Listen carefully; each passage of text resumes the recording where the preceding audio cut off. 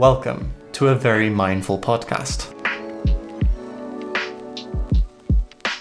I'm your host Aurelian, and in this episode, I speak with David Ehrhardt, an associate professor of international development at Leiden University College, whose passion for learning and teaching led him to develop the Learning Mindset Journal for university students.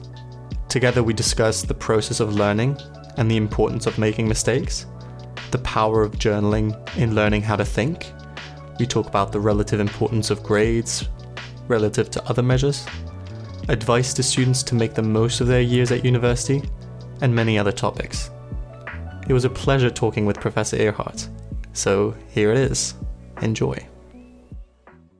I'm sitting here with Professor David Ehrhardt, a professor that I know from my own university, Leiden University College. And we're going to be speaking about a project that he's been leading called the Learning Mindset and all that encompasses. And so first, I'd like to ask you, David, to just introduce yourself briefly and tell us what you've been doing. Yeah, thank you. Thank you very much for having me.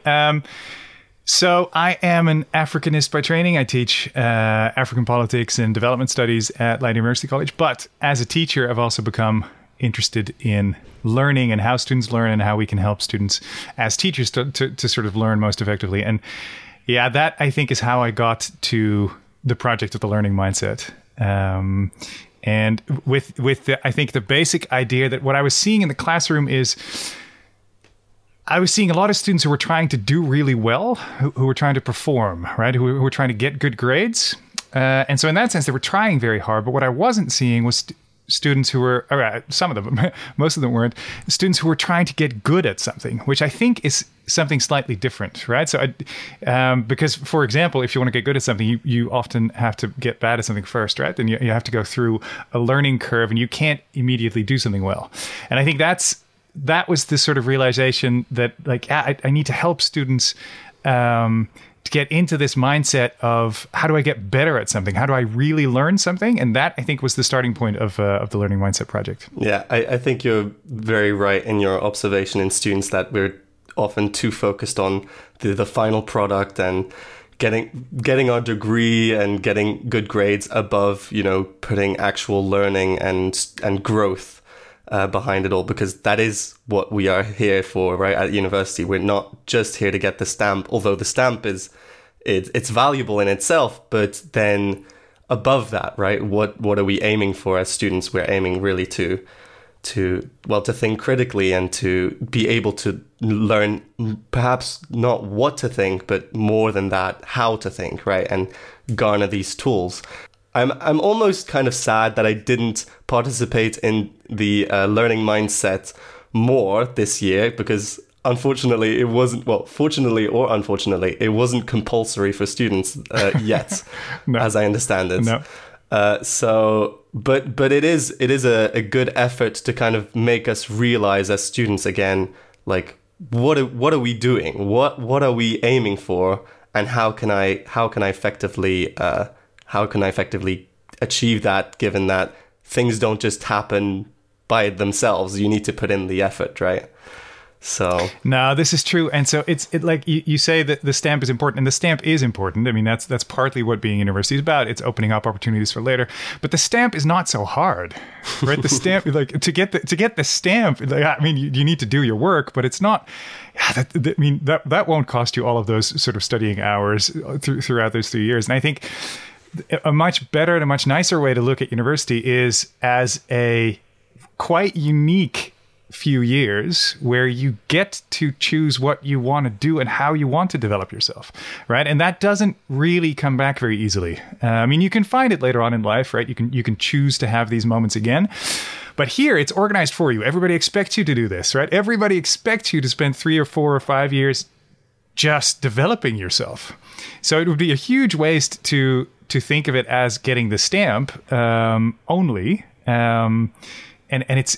because there's so much more that you can do here, right? That you can do in those years. And it really is unique. And you don't see this, I think, when you are a student. I didn't see it when I was a student. I was like, this is normal.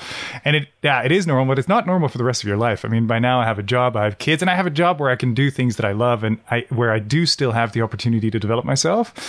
But it's much harder.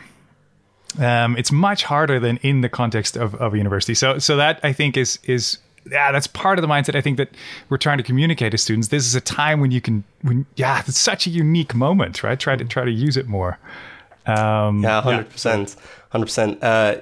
It's more about the exploration of still seeing what you can be, because there are so many doors still open at this stage where you may think that you have an idea where you want to go, but it's impossible to predict those things, right? It's like you never expect to land in a certain field or a certain occupation, and then before you know it, you're in it, because that's how life took you. And so what I try to say as well on in a previous podcast episode, I talked about student learning and student growth, and what to bear in mind, what students should maybe more bear in mind throughout their studies.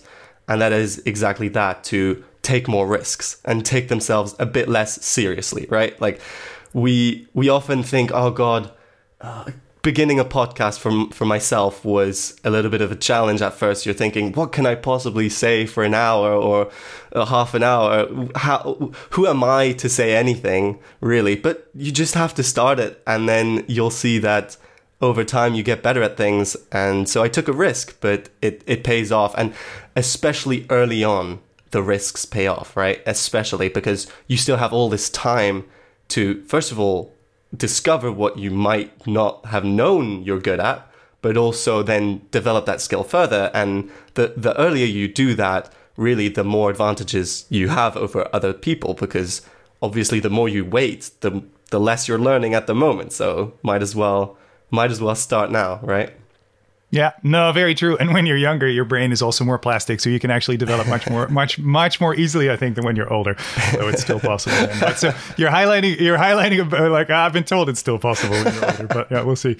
You're highlighting a couple of things that actually are central to what we've developed as part of the learning mindset. And so, indeed, part of it is discovering what you want and prioritizing, and indeed this exploring different fields, exploring different things that you can develop. But then, and this is where indeed taking a risk, and what you're saying with the podcast also, or learning how to do a podcast also comes in, that just do it. Once you have decided, okay, I want to learn how to do a podcast, I want to learn how to write better, then you indeed have to put in the time, right? You do then have to become systematic about, okay, what is it that I'm learning here? Okay, I have a bunch of skills that go into making a podcast. I need to know how to record audio. I need to practice with my voice. I need like mic technique. I need all kinds of like basic things, and actually some not so basic. And I need to learn them, right? I need to teach myself in some way. And I think that's when you're getting into this learning mindset. You have a goal that you want to get better at, and you're starting to think systematically, okay, how do I get better at this, right? And I think a lot of us, at least I did, had this when we were younger, like when we had sports or stuff that we wanted to learn, or music instruments, or then it's much more natural to be less concerned about the performance and less concerned about I want to do well, and more concerned about how am I going to get better at this? How am I going to run a bit faster? How am I going to be better at football? And I think then it's much more natural to think about, okay, who do I ask for help? Right? Where can I find a good trainer? Where can I find a teacher? Where is there a methods book that I can that takes me through exercises that helps me get better? And that's the spirit, like the spirit of the learning mindset, the idea. And it's very simple. It's saying that once you've figured out what you want to get better at, you need to make your goal specific. You need to figure out like what that thing consists of. So you need to take, like, for example, podcasting. You need to tease apart all the different components of what it requires to be a good podcaster. And then you need to systematically practice at sort of getting better at these things. And what that requires is practicing and getting feedback, and then going back to the goal setting and practicing and getting feedback and back to the goal setting. It's that cycle that I think is central to learning. Right.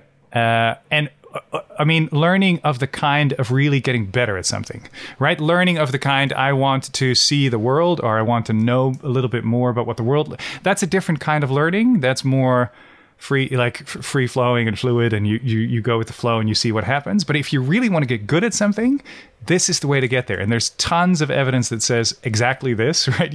If you want to get really good at something, this is the way to get there. Right. And so that's the kind of mindset that we're pushing, this learning cycle of goal setting and practicing systematically, deliberately, as it's called in the literature, getting feedback on it, and then going back. Right. Yeah, you actually discuss parts of this in a few podcast episodes that you made yourself for the learning mindset. And especially the cycle of making mistakes, learning from them, going on and in a cycle, and then advancing. That's how you advance, right? And so, and you explain that in there that it makes more sense, or it makes failure more meaningful, right? Because too often do we see failure as a barrier that cannot be overcome, and then, okay, I should better do something else then. No. Failure is there for the reason that you did something wrong, but if you learn from it, you don't have to continue doing the same thing wrong. So it doesn't have to be a reflection of your value. It can be just a reflection of where you are right now and where you could be going later. Yeah, totally. And this was a bit of an eye-opener for me. I was very grade conscious as a student. I mean, I got good grades, but I was also very aware of them, and I hated getting bad grades. And I still don't deal very well with failure. And so I was actually a little bit, I was actually a bit amazed by this, and it's research showing that some people are quite open to failure, and they actually, it's sort of like an attitude, a mindset, whatever you want to call it, where indeed they think like, okay, I failed. I got some useful feedback on this. I can do better. And that is indeed a really powerful side effect, I think, of being in this learning mindset where, you're not only getting better at stuff, but you're also much happier with the process in a way. It's no longer this anxious, like, oh no, have I done well enough, right? Have I done well? No, it's like, oh wow, I did that really poorly, and that was some really good feedback, and I don't have to do that wrong again. Right. It's a much nicer way of sort of enjoying your learning process. Definitely. Than the other way around. And that is really the point of the learning mindset. Now, I realized we drifted off a little bit of what exactly the learning mindset is, and I'm sure people will want to know that. But just before that, just to respond to your mindset point, that it really is it's a mindset. It's something that you can develop, right? And for me at least, it has been a process of realizing, from failures such as, when I was younger, I wanted to become a table tennis champion. Like, I wanted to become number one. But then I strive to achieve that. I went to the national team in Luxembourg. Granted, it's a small country, but there you go. If you persevere. But and I did compete on an international level until the age of maybe 15. And then I just realized, wow, like, people have already an advantage at this age over me, that my dream of becoming top 2-3 people in Europe and let alone in the world is going to be really tough. But I always was good at school, and I wanted to I always had multiple interests where, for instance, in the national team, they told me to stop music, concentrate more on table tennis. And I would say, no, I want to continue music. I want to continue my other passions. So what I did was then I changed schools from a sports school to a regular school. And then I tried to, get a good academic achievements, and go to a good school such as LUC, and so by realizing, by learning from mistakes, I actually tried to get into Oxford for my undergraduate studies, and I barely didn't make it. And so again, you realize, okay, I shouldn't take these things really personally. These things happen. And it's the mindset of, what can I learn from this? How can I make myself stronger from failure rather than weaker? And so, I definitely agree. Failure is so inevitable that if you haven't experienced it yet, it's actually, I think, a disadvantage to people who've kind of glid through their life.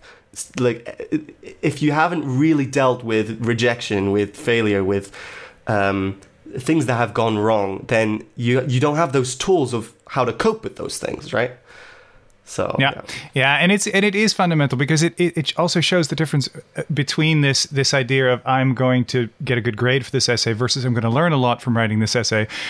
Because you can't always get the good grade, right? If that's the case, you don't learn anything, because you haven't gotten any, you haven't failed, you haven't gotten any feedback that shows you how to get better at something. You have to fail, right? It's just, as you say, it's a real disadvantage if you don't fail enough. Right. Exactly. And so you're not doing yourself any favors by trying never to fail, right? It's much better to fail a lot early on. Right. I totally agree. Yeah, and you were asking about the mindset point, right? And that it is a mindset. This is a little, we haven't shown this scientifically yet. This is a bit of an intuition, and we're trying to study this, and this is part of the point of the project. But I do feel that it is this mindset that I can see in people who really want to learn something, right? You can see it. It's a different, they're better, they deal with failure differently. They're much more open about what to do and how to input things. They progress much quicker. They also enjoy the process more. It's much more meaningful to them because they're really motivated to do this, right? Because that's where it starts from. It starts from something that, as you described your own career so far, right? It starts from things that you really want to do. And so all of it, it just makes for a completely different experience from as a student than if you're just performing. A good example for this would be actually my mom, who is afraid of technology, and because it's been advancing so quickly that she can't keep up. And so what happens is that she asks me, okay, how do I pair up my phone to my car through Bluetooth?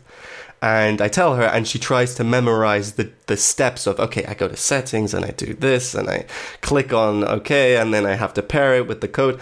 But she tries to memorize it rather than, okay, understand the logic behind how to figure it out. Because as kids growing up with technology, I never had to memorize anything. I just understood the kind of system behind it. Okay, so if you want something extra to happen on your phone, you need to go to settings. You need to press on like allow something for it to happen, because it won't just happen. And so that logic, she hasn't really absorbed that, and so she still stays really stuck behind on technology rather than understand the process behind it. And I see that as the distinction that you make between the people who maybe want to learn it and people who want the end product of it working, right? You need both. You need to want to make the technology do what you want to do. But if you don't want to keep facing the same problems, you need to understand how it works. And that's really the learning behind it, right?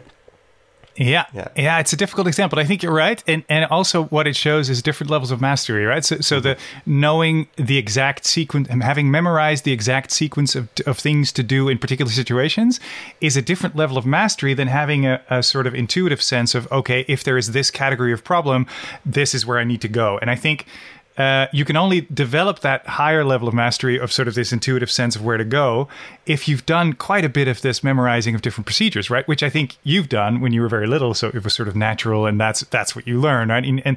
But you can only get there by doing that. And the nice thing about technology is that it gives you very immediate feedback, right? Because it's immediately wrong, right? It just doesn't work, or you can immediately see, oh, this is my computer is now destroyed, right? So this didn't work, and it's the same with video games also, right? They're designed to give you very quick feedback so you can develop your skills very quickly, but that's much harder with life skills, right? Where you don't get immediate feedback to the things you're doing. Even with the podcast you were describing. So my podcasts are also very much in like an experiment of like, okay, I've been thinking about this for so long. I'm not good at it yet, but that's okay because you've got to start somewhere. So let's just start. But then they're like, okay, so I did that, right? I set some goals. I started. What I didn't really do enough is get feedback on it, right? So what I should have done is send it very widely to other people. And I mean, I published it on the website, but I didn't really ask my friends to do it. I wasn't. But that would have been the way to get better much quicker, right? Because then you get feedback, and then you get into that loop, and you can progress much more quickly. So you can see the difference. I did some things right, but some things I was still perhaps a little bit too embarrassed about to actually do. But so that's the difference, right? You can see the difference where in one case you're really trying to get better quickly, and the other one, you're trying, but you're not taking that next step of getting the feedback. Right. Well, I mean, by listening to the podcast yourself, you probably noticed that you did certain things that you didn't like. Or, for instance, for me, it was I would constantly say right. I would constantly say right at the end of every sentence just to get that little... it's a nervous thing, right? There we go.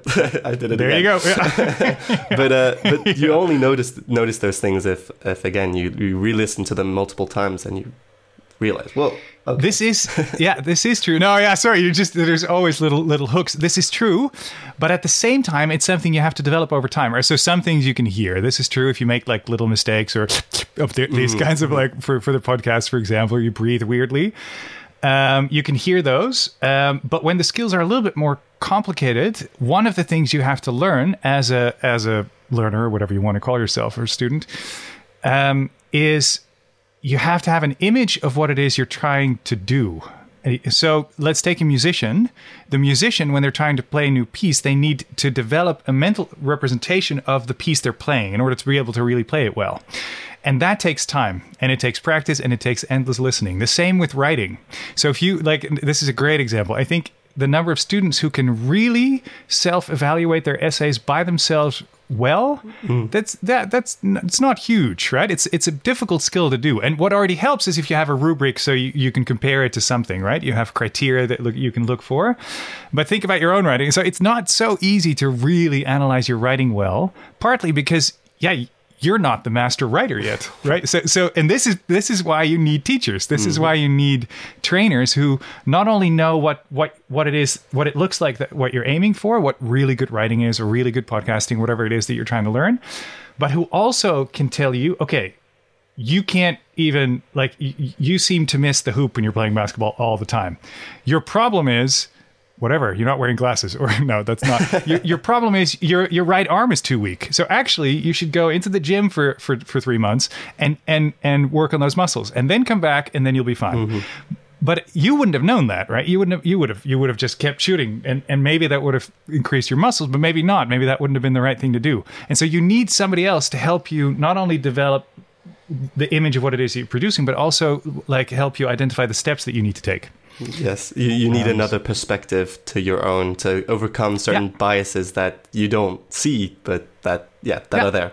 But so I want to ask you about the learning mindset and the things you've been doing this past semester. And so, what exactly do students do in your sessions, or what exactly happens behind the student process? Yeah, let me give you a rundown of the project. I think that'll help. So the logic of it is we wanted to get students to think to get into this learning process more, right? And to make that a habit, that if they really wanted to learn something, or they saw they needed to get better at something, they would get into goal setting and practicing deliberately and getting feedback to do that sort of automatically almost.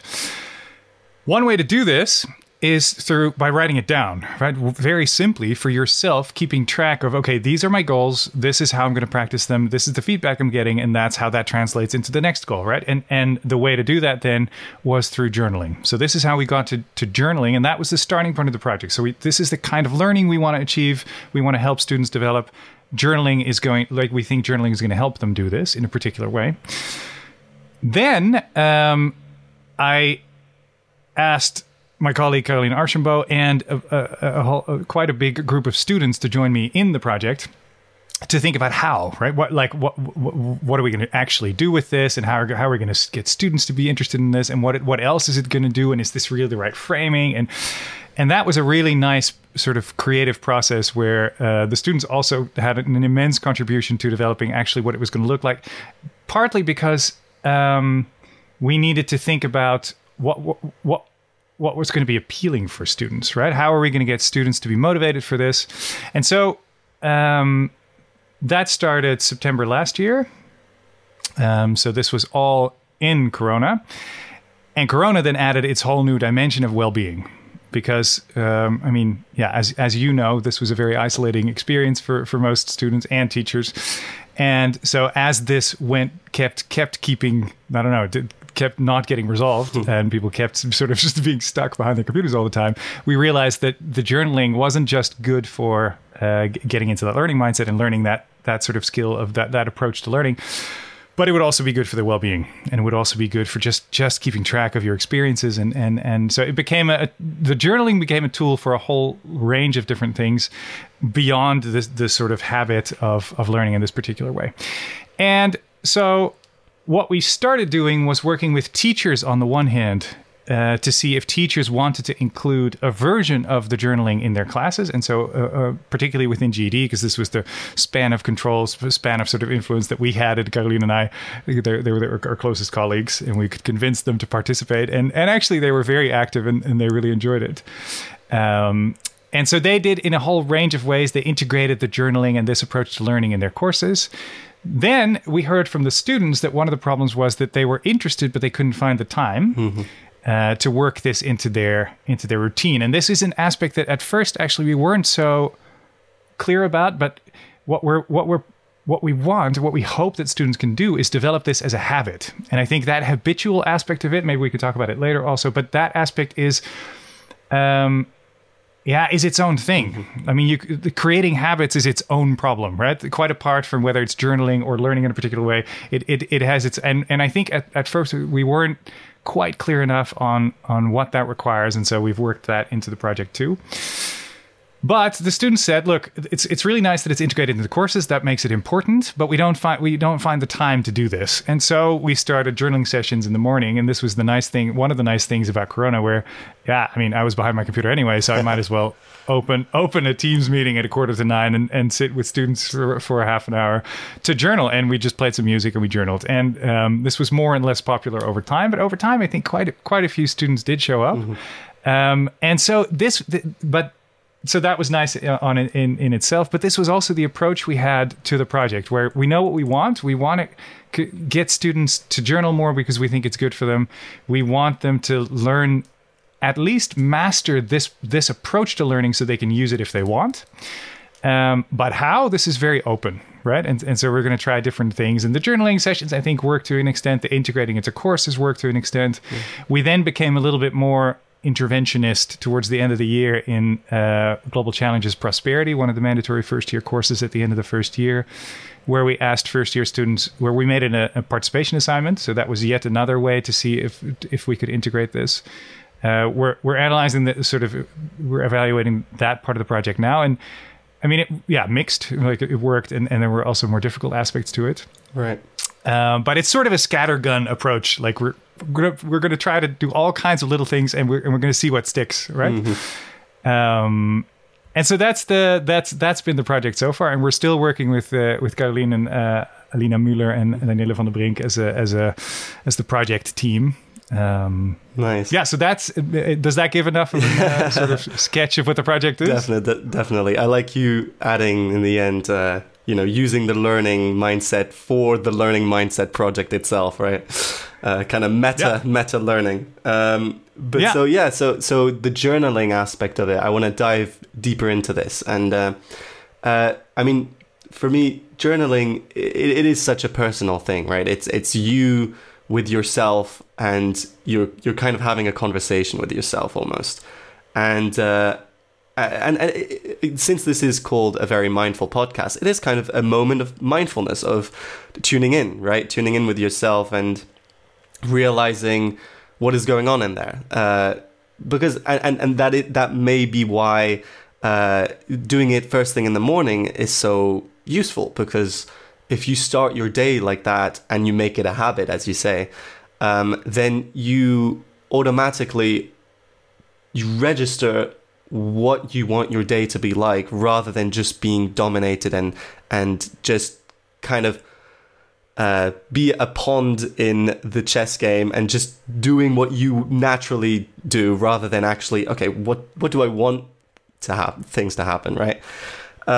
And so it is a personal process, and so this personal aspect of journaling I think it starts with that. It starts with realizing what do I want before anything else, because obviously you can't start by already doing things and already learning things if you don't know what it is in the first place that you wanna do. So journaling really is kind of a keystone habit that is really important to develop early on. The fact that it's the fact that it took so long almost for people to realize that it might be important for students, or that students themselves don't know about it, is kind of a shame, right? That it isn't more widespread, almost. Yeah. So I would agree. I also think it's a very powerful habit. It's a difficult thing to develop, I think. It's because it's so personal. And so this is one of the there are different aspects of it that we can talk about separately. But first, so there is reflection, I think. There have been a lot of interventions in teaching that are related to this, that are related to journaling, but they're often about developing portfolios, right? Developing reflective documents or reflective portfolios of either looking back or looking forward, and you then present this to your teacher and they evaluate you on your progress or something, which I think is very good in its own way, but it's not quite indeed this thing that you're describing, which from the start we've been really sort of adamant about. No, we don't want this to be something that's judged by others. This is your own learning document, right? It's your own. And we went a little bit in the other direction with prosperity, but that was just to try it out. But we were really quite sort of dogmatic about the journaling has to be your own thing, and you have to make it your own habit that's meaningful for you.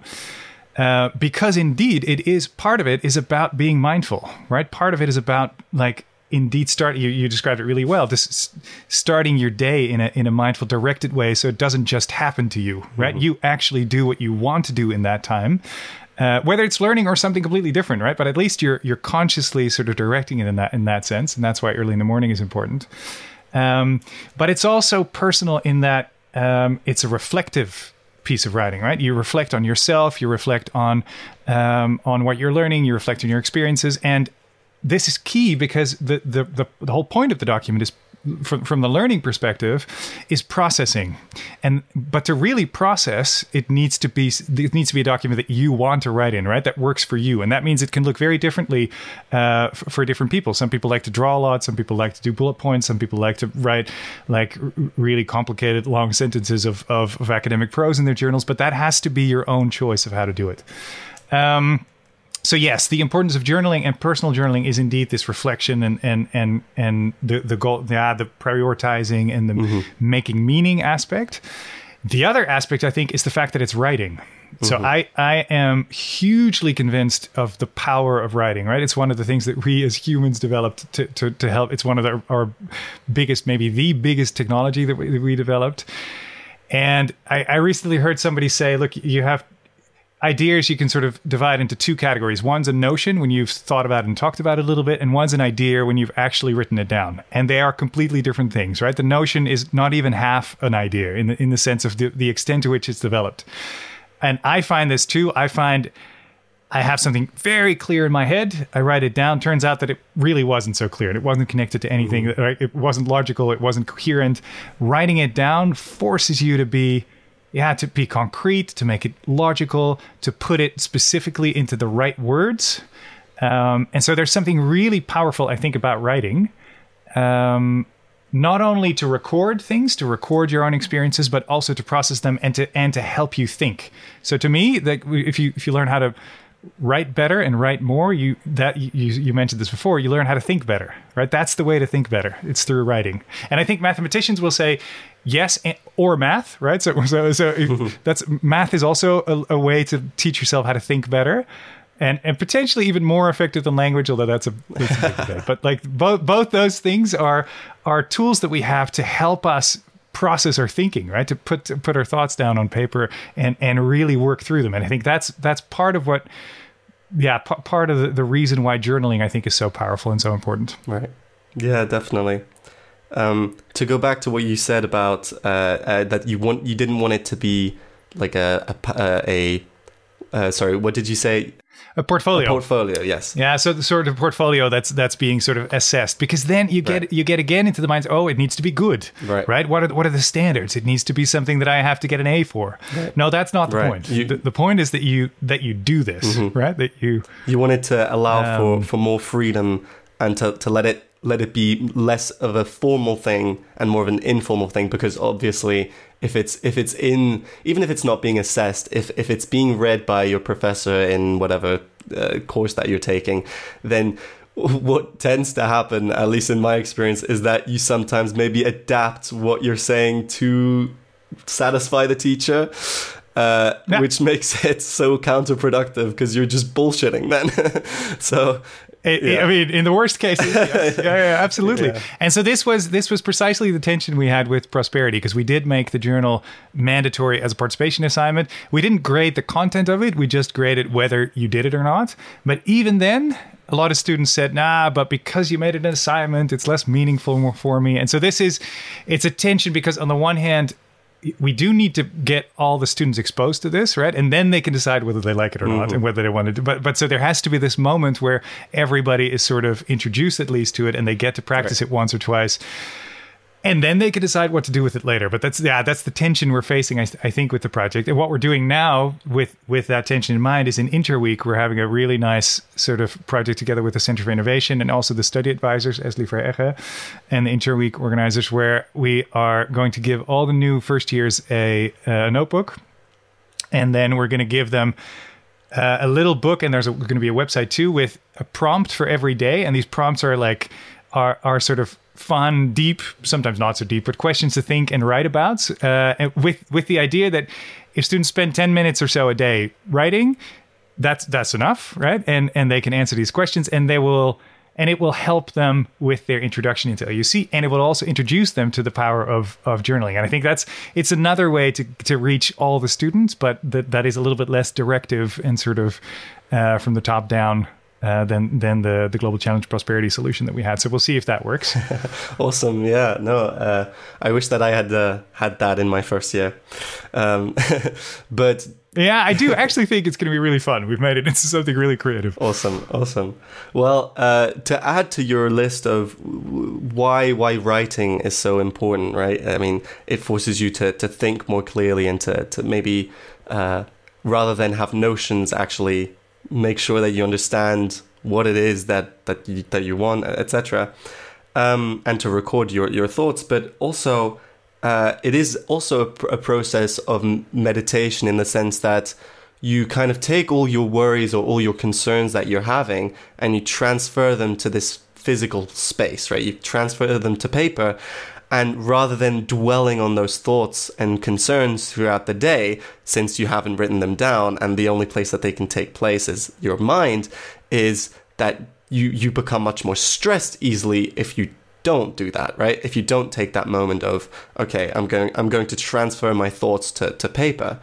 And for instance, a funny exercise that I did last semester was, I think it's called screaming, it's a screaming meditation or something like that, and it's basically nice, they ask you to write down your top 3 worries. What is worrying you right now, or just some negative emotions that you're feeling. What is it that is worrying you? You write that down.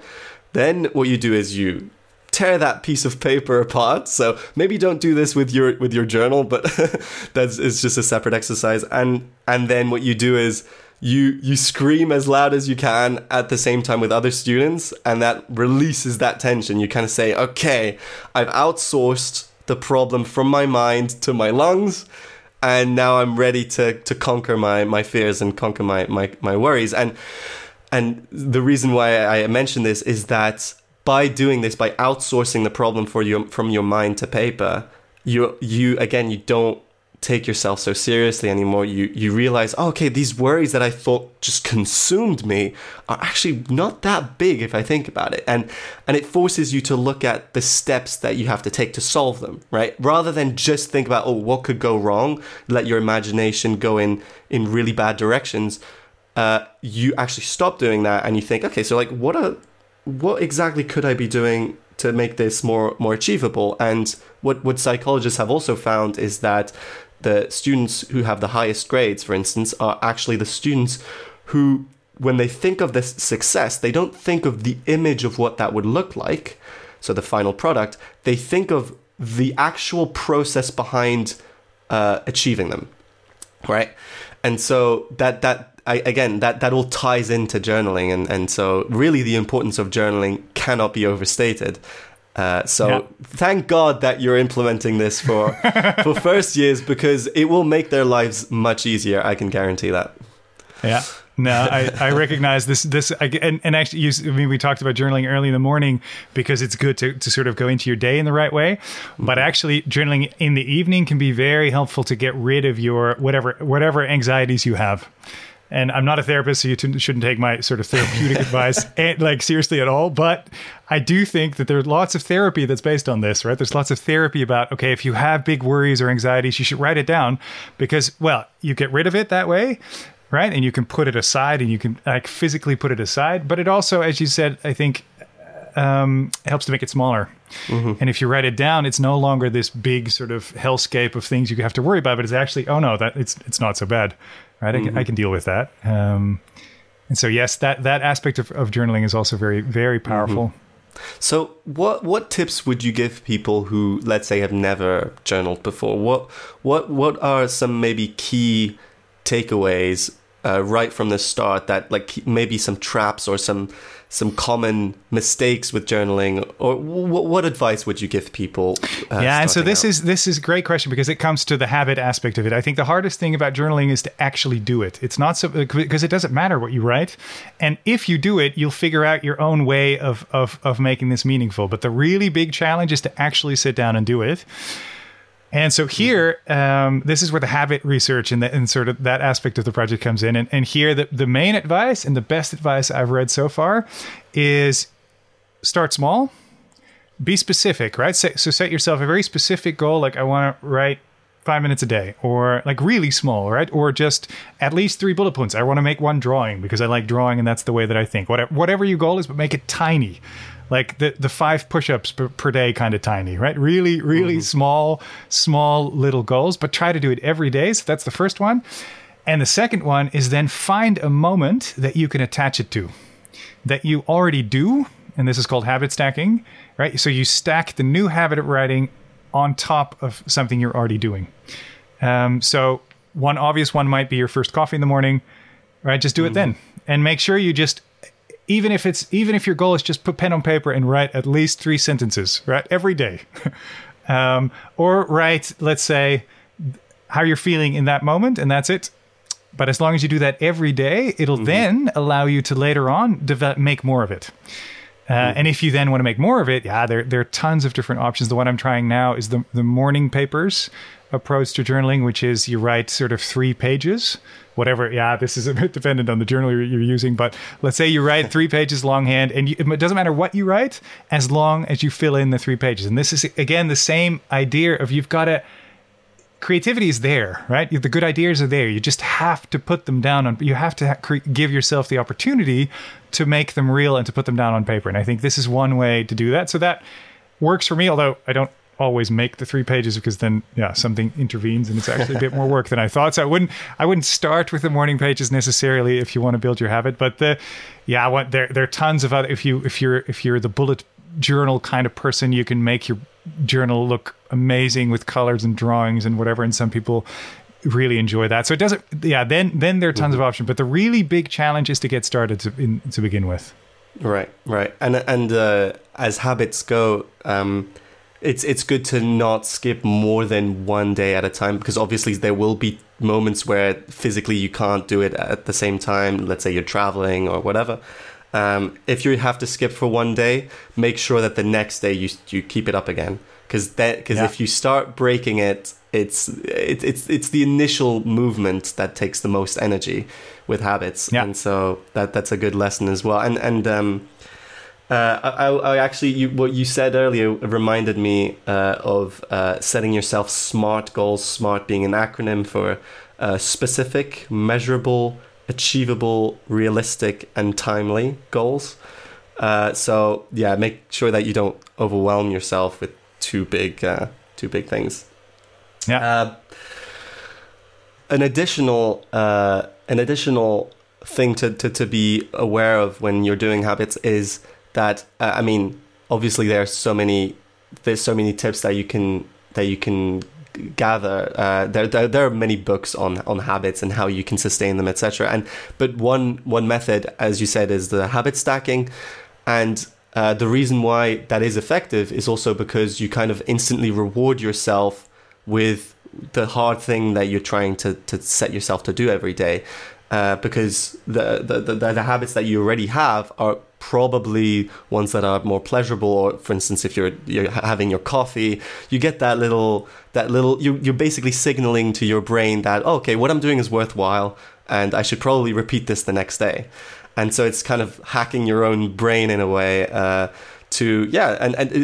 one technique that worked for me. I don't do this anymore because I don't drink orange juice anymore. But what I would do is after a run, I would have a lot of water, obviously, but I would make sure that I had a bit of orange juice to tell my brain, oh, okay, well, wow, evolutionarily speaking, what happens is that if we had to run earlier, when we were still, cavemen and etc., we had to run somewhere, right? We had to run for food or run for survival, and one way is maybe running to like a fruit tree, and so getting that sweet reward. It sounds crazy, but it does work, and so whatever it is that you like doing, make sure to make the initial process as smooth as possible, because as you said,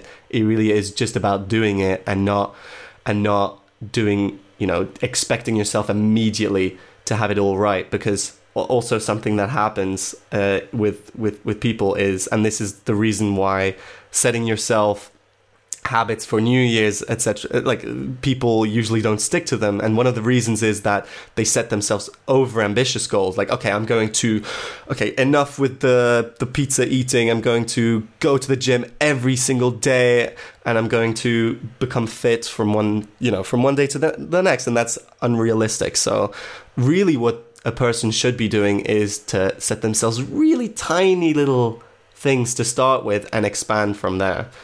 And sort of like a way to describe this that I heard recently, which was nice. You shouldn't set yourself the goal to become to run a marathon under a particular time. You should set yourself the goal of becoming a marathon runner, right? Or becoming a runner. So it's about becoming something, like, and because that's and then it doesn't matter that you start small, because that's the whole point, that you become that person who does these things in the morning. You become the person who runs, you become the person who journals, and you start to think of yourself in that way. And once you do that, then it's sort of really integrated into who you are, even not just your actual daily routine, but actually into your identity, which I think was a nice way to describe it. And it also highlights the importance of habits, right? Because to an extent, your habits make you who you are. So that's a big thing, right? That's like, it makes you a good person, a bad person, an effective learner, like a sports person. Like it actually changes you, and so it's worth thinking about what your habits are and which ones you want to keep and which ones you want to change.